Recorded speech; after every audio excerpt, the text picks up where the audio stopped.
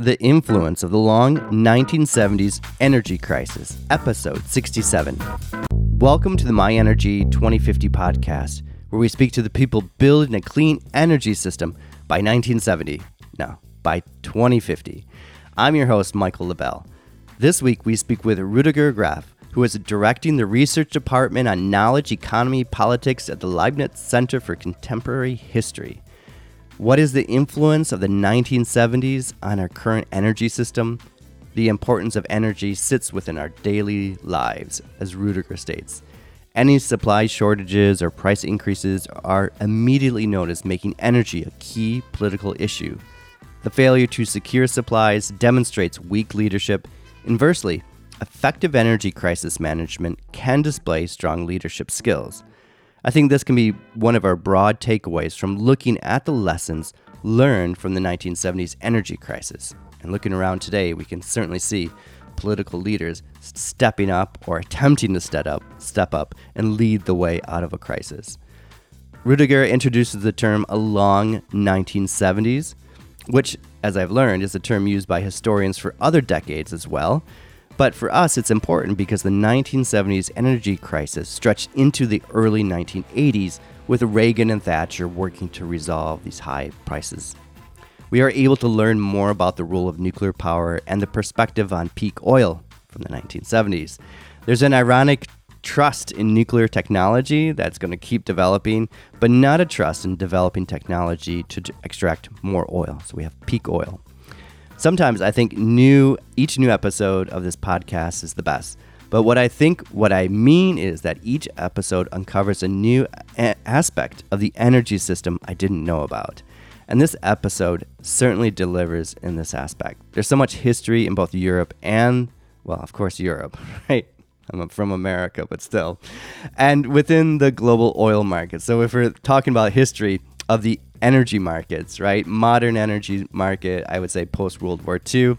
We can definitely look at 1970s to understand how the energy system we have today, the fights, the struggles, really began and were, I would say, solidified in the crisis from the 1970s. And we really get into detail over what occurred in the 1970s and how institutions and politicians interacted and behaved and kind of set us on a new trajectory. So taking a historical approach and delving into why political or business decisions were made at the time can inform and enhance our present-day analysis, which is one of the reasons I do this podcast, is to inform my analysis and to produce a better analysis. This episode delivers in both scope and depth. Rudiger holds great knowledge and understanding how politicians interacted around the energy sector. He describes the role and perspective of Henry Kissinger and Richard Nixon, along with Willy Brandt, enabling us to better grasp the power politics in both domestic and international terms. Understanding how and why international organizations like OPEC and the International Energy Agency were created also provides context to some of the global fights over oil production and analysis.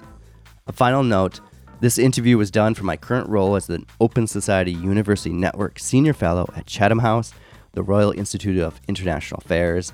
The funding was generously provided to produce the podcast until the end of 2022. And just a sneak kind of a peek of what's going to come in 2023, save the end of July 2023 for something. Okay, I'm going to have more in a few weeks, but we just got approval for some funding for something that's going to happen in Budapest. So I'm really excited to share that when we publish everything. So the intent of the My Energy 2050 podcast is to spread the knowledge about how the energy system can assist our transition towards a greener future. The content of each episode is great for teaching, research, and identifying how you can assist this energy transition. And now for this week's episode. I'm here today with Professor Rudiger Graf, and why was the 1970s an interesting period to look at? Mm-hmm. Yeah, I'm a historian, and I had written my PhD on the history of Weimar Germany, actually, and visions of the future in Weimar Germany. And the German academic system demands from you, in order to become a professor, you have to focus on a completely different field. And at that time, I was looking for a different topic, and I thought that the field of energy history, and especially the history of oil, was extremely interesting because it offered an opportunity to combine the history of international politics with the history of the everyday life and the history of material politics. And when historians were talking about the 1970s, they always used the oil crisis as the pivotal turning point. So the oil crisis seemed to separate the decades of prosperity and seemingly unlimited growth. And looking at our current energy predicament in the around a couple of years ago, 10, 15 years ago, the 1970s were the place to look at in order to look for the origins of our current energy political constellation or situation. As a historian, maybe you could outline, because as you mentioned on the looking at the podcast, it is a bit future orientated. Mm-hmm.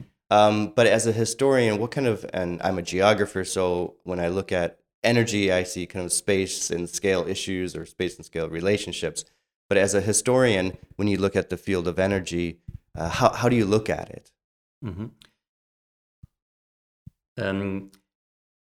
I think there are various angles by which the field of energy history has been dealt with, and I think only recently it has been conceptualized as energy history. We have been working in these fields for a very long time. But we had historians working on coal, we had historians working on oil, and we had historians working on atomic energy. They actually form kind of a special subgroup. They are kind of disconnected from the rest. But I think that energy offers over the last decade, more and more people have started to use the energy angle to try to get a comprehensive view on these issues, and there the notion of energy is extremely interesting, or it's extremely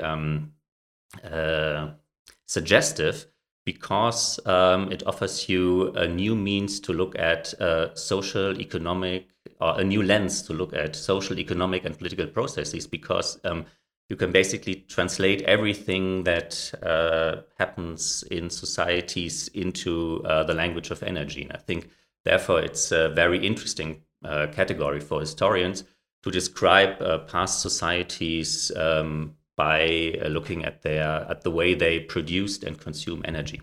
Uh-huh. And by looking at the way that they produced and consumed energy, what does that tell you about society? Yeah, I mean, it's difficult to answer in this in this extremely yes. in this extremely general way. Yes. But it tells you a lot about the way. I don't know whether you deal with an industrial society, where it tells you something about levels of industrial production. Of course, it also tells you something about social relations and mobilities, about ways people communicate and are able to interact. And I think, I think this is okay. So when we talk about the 1970s, which is what we're talking about today, there was the oil crisis. Maybe we can get into that, but really, when we look at the present day energy market, particularly the oil market and even the gas market, which kind of followed in its structure, and also the institutions that we have nowadays, what do we see? And so why is the 1970s oil crisis so important to understand the present day energy system? I think the 1970s, and especially the first oil crisis, is crucial to understand our current predicament, because that's actually the beginning of energy policy as we know it today, as a comprehensive field of policy, at least in Western Europe, but also in the United States. Up until the 1970s, we had atomic policy, we had a coal policy, which was extremely important, of course, in Germany. We also had an oil policy, but it was only in the oil crisis that all these fields became to be subgrouped together as the new policy field of energy policy. Yeah. So in Germany there was no coherent energy policy, but shortly before the oil crisis, the government developed the first energy program. Or in the United States, these dispersed competencies were concentrated first in the Federal Energy Administration, then in the Department of Energy.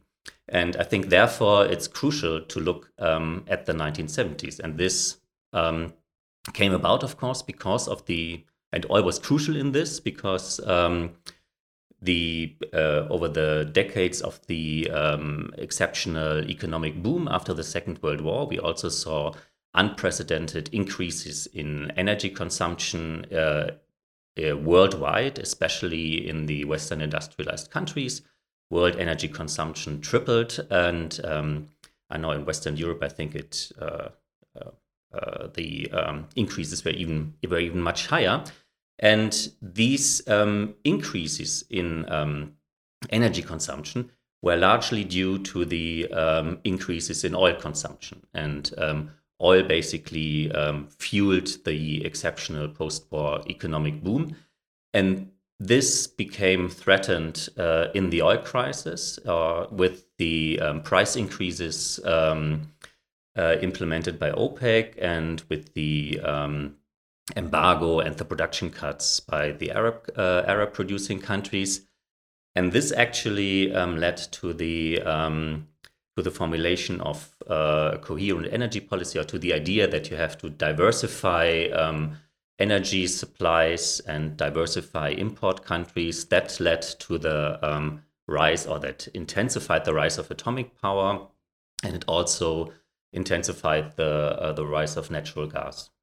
And maybe we could be a bit specific on maybe this is, but I'm kind of interested in Germany as well, because around this time, atomic power and nuclear power began to be debated and seen as a solution. And how and why? Because now I'm trying to avoid present day politics around nuclear power, but at that time, maybe in Germany and in Europe as a whole, and particularly France, probably, and Belgium, why was nuclear power seen as a good technology to go with? Actually, nuclear power is, so to speak, the alternative energy of the 1970s, so to speak, and it's even endowed with utopian potentials. If you look at expert debates in the 1970s, they always talk about the coming energy gap as the problem. And this energy gap they locate somewhere in the 1990s, because they think that from the year 2000 on, basically all our energy needs will be covered by nuclear energy. They still think that nuclear fusion will be possible, and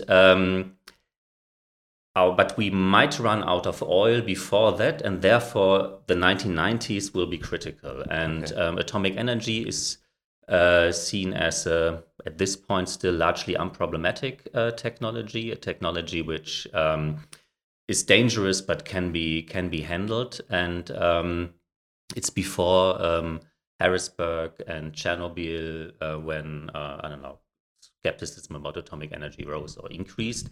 And it becomes clear over the course of the 1970s and 1980s that atomic energy actually can't live up to this utopian promise it had in the 1970s. And maybe, you don't have to answer it, but I'm just kind of thinking about why was this thinking there? Like, why was the 1990s seen as critical, and by the 2000s, everything will be nuclear power, or that will be the alternative energy? Why was that thinking there? Why it was so much trust in technology, or it was trust in the development of atomic technology, and this idea of nuclear fusion, which was seen as a total breakthrough then. And on the other hand, oil predictions about future oil reserves were much more skeptical than they are today. I mean, they were still it depends on who you ask, but the report to the Club of Rome had only just been published, and thinking about the past increases in oil consumption, there was skepticism and no clear knowledge on how much oil there would still be there. So you basically, over the course of the 20th century, you have the recurring idea that within the next 30 years, we will run out of oil, which never materialized. That's due to the way oil exploration works and to the neglect of price as an important factor, and so on. So it's kind of, okay, for me, it's funny that there's this trust in technology for the atom, more or less, but there's not the trust in, technology and oil, and then we'll get more out. Yeah. But yeah, it's peak oil, that there's only so much reserves that we can get out and things like that. Yeah. So let me change it a little bit back to the 1970s and the oil crisis there, both about personal responsibility, but also environmental movement, and how much was personal responsibility part of the national discourse during this time? Yeah, that was extremely important, because in the acute crisis, when there was insecurity about how much oil would be there within over the next year, that was basically at the end of 1973. At the beginning of 1974, it became clear that actually the quantity or the imports wouldn't be a problem, but the price issue would be crucial. But due to the expectation of oil shortages, under this constellation of the embargo, you basically have three different options. You can either diversify sources of energy, or you can try to diversify import countries when you are threatened by an embargo, or you can try to conserve energy. And while the first two options need time, it's extremely difficult to diversify imports. It's extremely difficult to develop it takes some time to develop new energy sources. Conservation actually works right immediately, more or less. And therefore, governments relied on energy conservation measures in order to avoid shortages over the winter. And this was a hugely public discourse, so to speak. There were ads in the newspaper co-sponsored by oil companies or energy companies and the government, encouraging consumers to conserve energy. And this, of course, became a highly moralized and personal issue then, which then fell back on the government, so to speak. So you also have then furious letters written to the government by people who saw a politician in a gas-guzzling car, or accuses in the US Nixon of using the helicopter to fly somewhere, while that is unnecessary gas-guzzling and so on. So, and you did your research on this, looking at secondary sources. And how did that, when you first read these letters or these articles, how did that struck you within the discourse within the Times itself? It's quite interesting, actually, how willing the population at the beginning is to actually engage in energy conservation if you offer them clear means to conserve energy, and which are not too or not overly burdened, that are not overly questioning their lifestyles, so to speak. Yeah. So the slogan, which then becomes popular in Germany, is conserving energy without decreasing the personal comfort, so to speak. So this is the idea, and then this whole idea of efficiency, of insulating your home in order to conserve energy, and this becomes something that can be ingrained into personal habits, that people actually proud of being not consuming too much energy. And those are the people who then write letters to the government and say that, well, everybody should do that, and so on. Okay, they become advocates for the conservation then. Okay. But but they are always, but they tend to, that's something, it's always the case in environmental consciousness, and especially in energy consciousness, that people are always extremely conscious of certain areas where they consume energy, and they tend to neglect other areas. Okay. So maybe they take the bus, but then or they actually have the means to buy a more fuel efficient car, and they are proud of that, but still they have a large house and burn energy in order to heat the home. So. Yes, I understand. So they make some adjustments, but not we could say full adjustments, or not as many as they could. So we will avoid the discussion for today. I mean, about today's time and how things could go. Yeah. But how did that feed into the environmental movement? Because this became quite big, and I think it also ties into how renewable energies were seen later in the 1970s and 1980s. Yeah. In a way, it was a push for the environmental movement. If you look at the so to speak, at the pro-environmental or at the environmentally conscious scene, so to speak. I mean, they used the energy crisis of arguing, that's what we have told you. The Western affluent lifestyle, high energy consumption lifestyle is not sustainable. Even though the oil crisis is caused by an artificial curtailment of oil deliveries, this actually foreshadows what will come unless we steer a different course now. And this is very prominent in the environmental movement, and I think that also that may cause a more pro-environmental sentiment, but only in some parts of the population. Those who have read the report to the Club of Rome, for example, and thought that the limits to growth and so on is something that is actually an issue or will be an issue. But if you look at the broader political discourse, I would say that the oil crisis rather undermines environmentalism, because it demonstrates that there's a conflict between environmental policies and energy security, or there may be a conflict at least. And for example, if you look at Germany, from the conservative Christian Democrats to the Social Democrats and the labor unions, for them it's totally clear there will be no, or that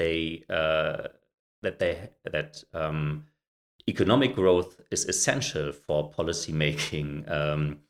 And will continue to be essential, and this economic growth depends on energy security, and therefore you have to relax environmental policies, and you can't, so to speak,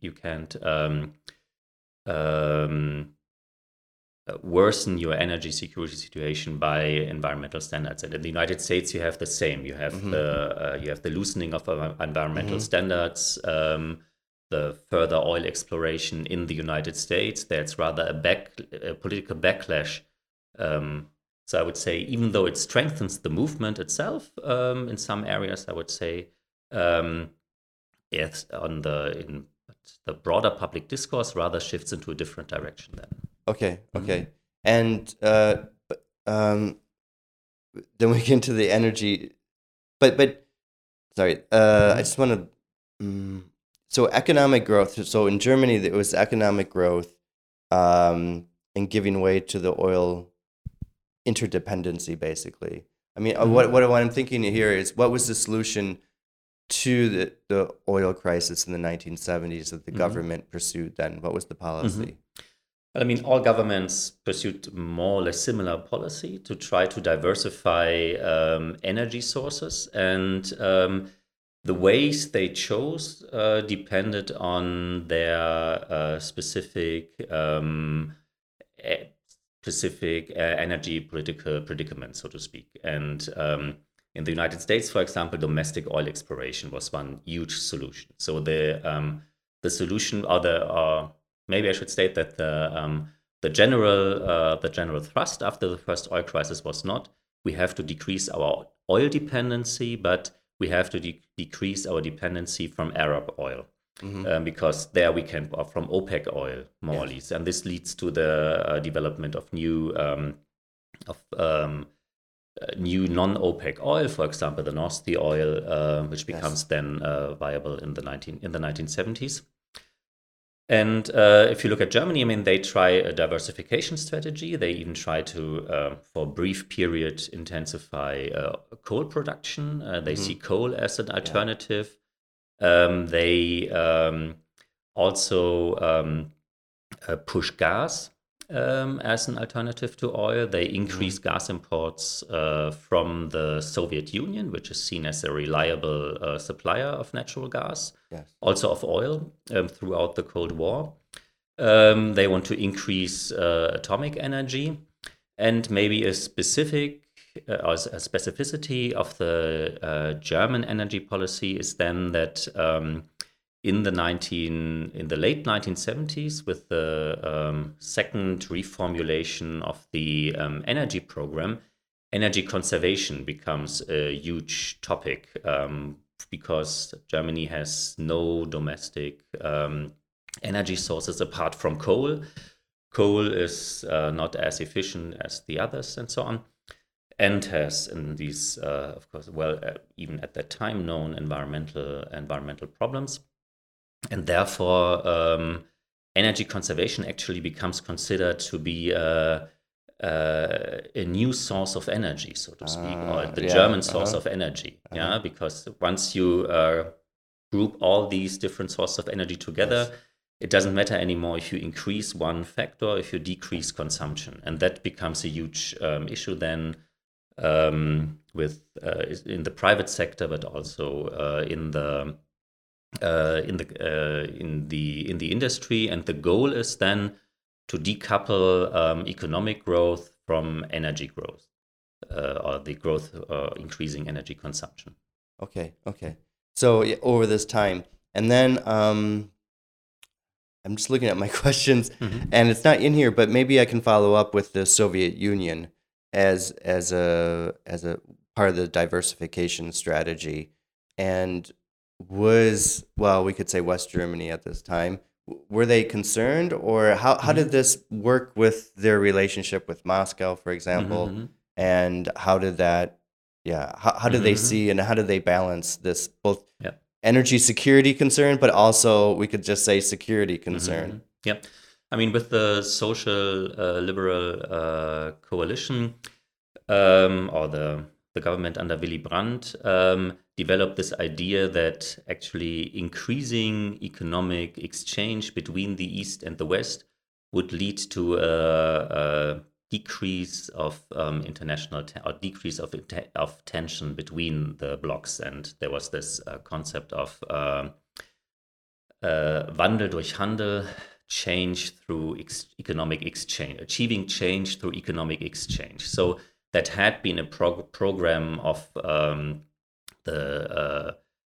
the social democratic liberal coalition already, and this became strengthened then, even though there were still security concerns. So one of the first things Willy Brandt asks his administration after the production cuts by the Arab oil countries become public, to make an estimate how much West Germany can increase oil and gas imports from the Soviet Union without becoming dependent. This this East-West trade, East-West energy trade continues through the 1980s, even against US pressure already in the 1980s. And the main reason is that the Soviet Union is a very reliable supplier of oil and gas throughout, despite all political conflicts, because, as you know, oil and gas imports don't create dependencies but interdependencies. The Soviet Union depends on the money to a similar degree as Western Germany depends on the energy then. Yes. And this relationship then, did it help? I don't know. I don't have the answer, so but let's see if you have the answer. When 1989 comes, right, in the 1990s, and unification comes, how much did this energy relationship, or this relationship around energy, facilitate unification, and maybe not just unification of Germany itself, but its relationship with the Soviet Union and dealing with unification? Yeah, I don't know if I can Yeah, answer I don't that question. I mean, the energy landscape in East and West Germany were completely different. So I wouldn't say that there's any larger effect. I mean, you might rather make an argument that the declining oil prices in the 1980s, I mean, there's this argument they actually undermined Eastern Europe and so on. Yeah. Whether it contributed to the integration after 1989, I think that's not for me to say. No, it's right okay. now. It was off the top of my head. But no right, the low oil price in the 1980s meant the Soviet Union was getting less hard currency for the oil that they were exporting. Right. Then. And even the GDR, I mean, even the GDR, they get cheap oil from the Soviet Union, and they sell it to the West in order to increase their trade balance, and that's also a model that doesn't work. Yeah. Right. So then, it's on the similar line as well. Right. So they were, and because they were one of the, I don't know, you're the historian here. So they were one of the least, or what, economically we could say maybe depressed countries in the Eastern Bloc. Would that be right to say, or? How, in comparison, how was East Germany in comparison to other countries? No, I don't think so. No, I don't think so. I think they were rather far developed. But actually,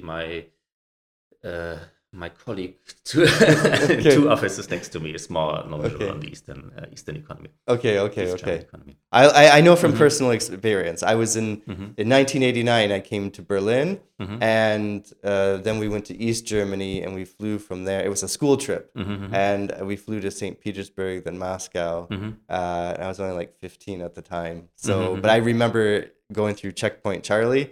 Yeah. And then everything just gray. Everything was completely gray. And then when we came back after being in the Soviet Union, and we came into Berlin, into West Berlin, it was amazing. Because the flower, it was spring, flowers everywhere. It was just this always depends on where you start. Yes. It was just an amazing experience. Then, I really like the term that you used about the long 1970s. Maybe we should have started there. But I was wondering if we could go back a little bit and explain what is the long 1970s. I mean, history doesn't really come in decades, but historians have the tendency to think about decades, so to speak, and then. And in contemporary history, especially because we always depend on the government files, and the government files become public usually with a 30-year waiting period. Then at some point everybody focuses on the 1950s, then everybody focuses on the 1960s, then on the 1970s, and as they realize that those are that the issues they are investigating aren't confined to the decades, then they always start to develop the long 1950s, the long 1960s, the long 1970s. But you could make, of course, an argument there that 1968 is a crucial year in Western Europe and even around, and the United States, of course, but even around the world. There are cultural shifts that actually separate the 60s as rather more 60s spirit, which is more, I don't know, future oriented and even euphoric utopian, from a 1970s culture, which is rather focusing on problems, crisis, economic crisis, and so on. And this continues, I think, into the 1980s. And Okay, so that's why. And because then you can account for, too, Reagan being against this relationship with the Soviet Union for oil and gas. Okay. And move on to the 6 and 7 question, which you can correct me on, or we can rephrase as, after the energy crisis subsided, how did the initial response create a greater interdependency? Yeah, I think it's, as a historian, it's extremely difficult to measure interdependencies, so to speak. And but what is obvious, I think, is that the oil crisis created a greater sense of global interdependencies that hadn't been there earlier. I think there was, on the one hand, the realization that oil and a continuous supply of cheap oil is vital to the functioning of modern, industrialized, highly mobile, globally integrated economies, and that this and in the oil crisis, Western industrialized countries realize that they by themselves cannot guarantee the sufficient influx of oil at a low price anymore, and that no country is actually able to do it on its own, but they depend on the decisions that are made by other countries. First of all, they realize that they actually depend on countries on the OPEC and the OAPEC countries, that they hadn't taken seriously for a very long time in the 1960s. But now, in the concrete constellation of the oil crisis, they have to start to accommodate and negotiate. And I think, therefore, interdependence becomes such an important notion throughout the 1970s in order to describe this newly more complex global scene, which cannot be understood by solely looking at the two global superpowers anymore. But OPEC and OAPEC form a kind of power which cannot be controlled either by the United States or by the Soviet Union. Okay. It's I don't say a middle way, but another party out there, basically. Right. And there's this idea of that the bipolar world will end. We will have a multipolar world, which becomes extremely prominent in the 1970s. In the United States, there is this talk, for example, Kissinger with his aides argues that it's a disgrace. Usually we should be able to send in the cavalry and occupy the oil fields. And there are even some contingency plans to do that. But it's not possible for the United States at this moment. They have only just ended the Vietnam War. The country is not extremely willing to engage in another war, but also the repercussions of the global repercussions of an American intervention in the Gulf area. What would the Soviet Union do, and so on, were much too risky. Therefore, even they have to accommodate, and even Kissinger then uses the notion of interdependence when he invites Western oil import countries to the Washington Energy Conference in February 1974, and even he starts with the idea, well, we have to acknowledge interdependence now. We are all in this together. Of course, it's a little camouflage. Yeah, I mean, the whole idea of the Washington Energy Conference is to pressure the European allies in line and to form a common stance against the Arab countries. Yeah. But still, this notion and this acknowledgement of interdependence is there. And did this Washington Energy Conference in 1974? I haven't heard of this then. So this was kind of a diplomatic tool that the U.S. was trying to use to bring the Europeans onto their side or create greater tie in. Yeah, I mean the idea is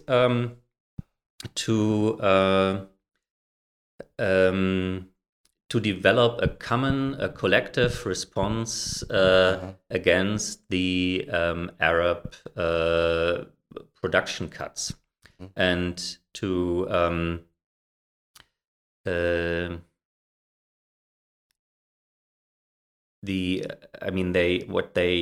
what happens right at the after the onset of the embargo, that actually every country, of course, tries to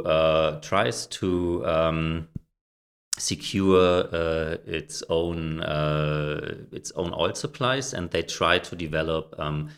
They try to negotiate bilateral deals with producing countries, and this, of course, leads to a problematic competition between the Western European countries.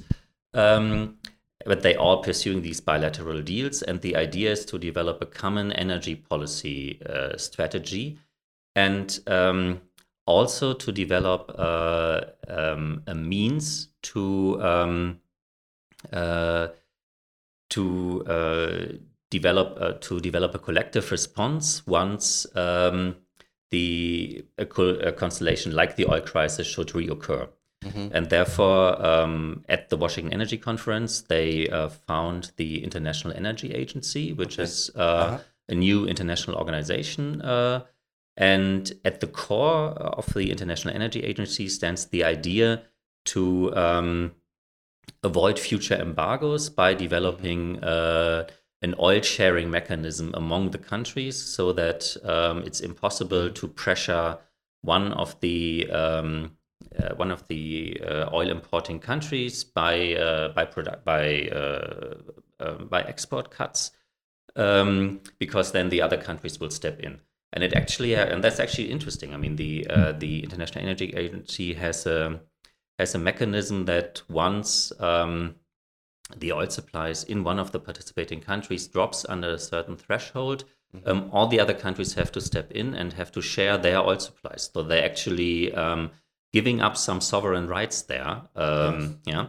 In the end, this mechanism was never used, because the next crisis is always different from the first crisis. So something like the oil crisis would not be possible anymore. But the 1979 crisis was different in a way. It was largely a crisis on the spot markets and so on, and therefore the oil share mechanism wasn't necessary there. Yeah, it was never used, but still, that's the idea of it. And but then the International Energy Agency, of course, has an important function in order to harmonize energy policies, in order to exchange knowledge of between experts from different administrations on energy balances in the various countries and so on. Yeah. Okay. Yeah, so it hasn't been used, but I like your comment that each crisis is different. And so they develop one response for a crisis, but then the next one, for example, on the spot market, what would that was the Iran-Iraq war in 1979. So it changed it then. I want to hit on the sovereignty that you bring out, and also the concept of colonialism. But maybe first on the sovereignty issue, and because you do have your book, sorry, I don't have sovereignty and oil, or sorry, oil and sovereignty. Oil and sovereignty, okay. And why is sovereignty such an important concept to tie into oil or to tie into energy? Yeah, I think that. I mean, sovereignty, first of all, is a very complicated concept. On the one hand, it's a legal term, and this legal notion of sovereignty, of supreme authority over a certain territory, which is independent from any other authority. This is not, of course, connected to oil, but sovereignty is also a political concept of actually being able to decide and to decide autonomously over political issues over a certain territory. And I think there oil has become crucial over the course of the 20th century in order to maintain sovereignty. And there are several connections, I think, you might want to make. The first is that with the First World War, it becomes obvious that no country in the future will be able to wage a successful war without having ample access to oil reserves and so on. And this is therefore for military security and for which may be crucial for maintaining state sovereignty, access to oil has been crucial. But these are fairly small amounts you need there compared to what happens after the Second World War, when actually whole economies become dependent on, and the functioning of whole economies become dependent on the continuous influx of cheap, abundant oil. And this is, as oil is the function, as oil is the basis of economic growth, and the crucial, and economic growth is a crucial legitimatory force for Western democracies, especially in the competition with Eastern Europe, which has a different model of organizing the economy and the society. Every threat to these oil supplies becomes a threat to national sovereignty, and to because it may undermine may undermine prosperity. With that, it may undermine the stability of the social fabric in your country. Yeah, and therefore, it's no surprise that then Carter declares any attempt to change the balance of power in the Middle East an attack on vital U.S. interests and on, therefore, national sovereignty of the United States. And therefore, I think it's extremely closely connected. And then, of course, on the other hand, there's another connection if we look at the producing countries, which in the process of decolonization after the Second World War acquire political independence, but realize that this political independence means very little as long as they have this political sovereignty, so to speak, means very little as long as they have no sovereignty over their natural resources, because these natural resources are still produced by the multinational corporations based on contracts which have been signed much earlier, and they just participate in the revenues. And therefore, the countries of the so-called Third World and or the Global South, as we might say, realized this at the beginning of the 1960s, so to speak, and especially in international fora like the United Nations Conference on Trade and Development, they argue that permanent sovereignty over their natural resources is something they want to acquire, and they want to get rid of these economic dependencies. And you might argue that, or not you might argue, it's clear that OPEC is the first international organization of countries, solely consisting of countries from the Global South, that is actually able to acquire this sovereignty over their natural resources over the course of the 1970s. On the one hand, by increasing the price first, then by acquiring the control over production, and then by nationalizing the countries from the global north. And this had not been possible 20 years earlier. If you look at the Iranian oil crisis and the attempt by Mohammad Mossadegh to nationalize the Iranian oil industry on his own, so to speak, there the West could basically group together. Nobody was transporting the oil anymore. The United States and Great Britain staged a coup against Mossadegh and so on. This failed, and the lesson is we can't do that. No country, no producing country can do this on its own, but OPEC can actually do it, and therefore OPEC presents itself in the early 1970s as the vanguard of the global south in its fight to establish a new international economic order. Mm-hmm. And so coming from this, maybe I won't go into too much detail on colonialism, although it's a really interesting topic for energy, and there's not so much written on it either. But maybe we go to the institutions. So from the coming out of the 1970s, then I'm feeding you this line, but how important are these institutions coming out of the 1970s? And maybe even the second part is, how did they shape the energy system that we know today?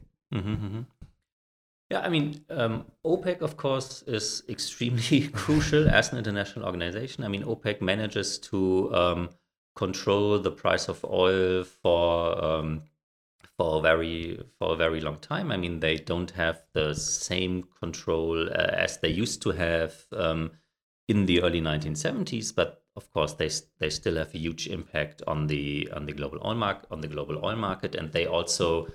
And also, with the International Energy Agency, you might be more skeptical, but I would also say that the International Energy Agency plays a crucial role for the dissemination of energy-related knowledge and of the harmonization of energy policies in the Western industrialized countries. Yeah. So we have the institutions, how important they are.